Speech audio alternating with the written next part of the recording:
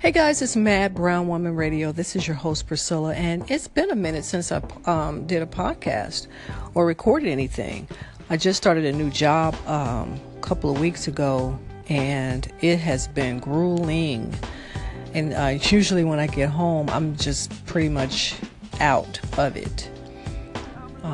So I didn't want too much time to pass by before I did something. So here I am. What's been going on? I was on Netflix just kind of poking around Hulu, I'm sorry. And I found this show called The Book of Negroes. I don't know if any of you all heard of it, but I started watching it yesterday and it is phenomenal.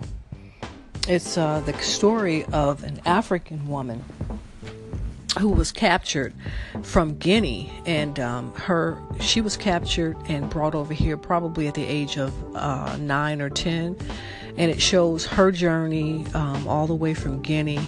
Of course, they killed her parents in that process, and her journey all the way to North Carolina.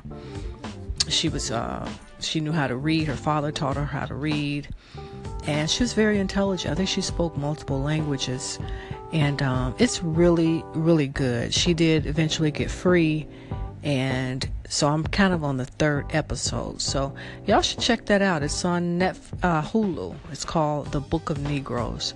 Now, I haven't had an opportunity to see Black Panther yet. Of course, I've heard lots of great reviews about it. I did hear a few people say they didn't like it on Facebook. Probably two, but for the most part, everyone is commenting on how phenomenal this movie is and how it really showcases the power and magnificence of black folks. So, I'm always a big promoter of black people, beautiful black people on film. I was going to try to see it Friday night, but when I went online and ordered tickets, and of course, since I'm trying to, since I've been working, I haven't had a chance to see it yet. So what do you all think about the movie? And if you have seen it, what do you think about it? Let me know your thoughts on that. And I think I'm going to do a review on it, just to kind of, give some insight on some of my opinions about that. Let's see, what else is going on in the news?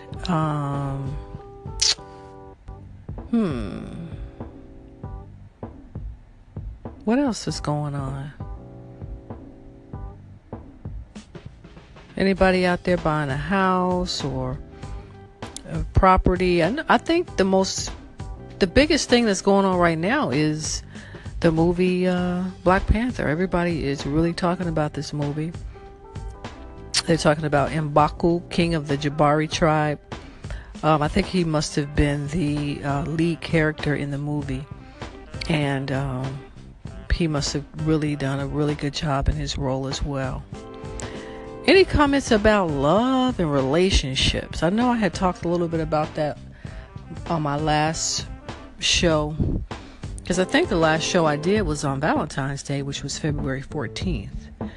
I haven't seen anything lately online about relationships. Well, that's not true. There's always something online about relationships. People falling in and out of love. I see a lot of things online about open relationships. Like, that's the big thing now. People are really, especially black folks in my circle, because most of them, I have almost 4,000 friends on Facebook, and most of them are African American. And there are a lot of African American people that are talking about and into open relationships, polyamory, polygamy. Well, not even so much polygamy, but more so like open, where the woman has partners and the men have partners too. So, and then someone had posted on Facebook a specific question to the men about how they felt about getting married, and surprisingly, a lot of black men were not interested in getting married. Some of them had been married before, and some of them hadn't been married, but they definitely were not. One guy said he was married to his community. I just found that very, very interesting.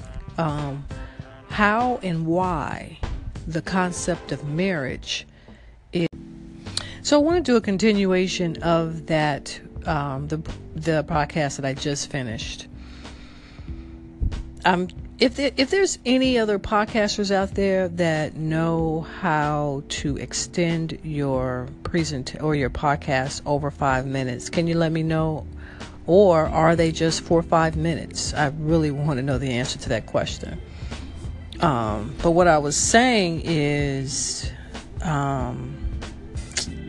about how black men are not, and it was really good to really have someone ask that question, like a straight question.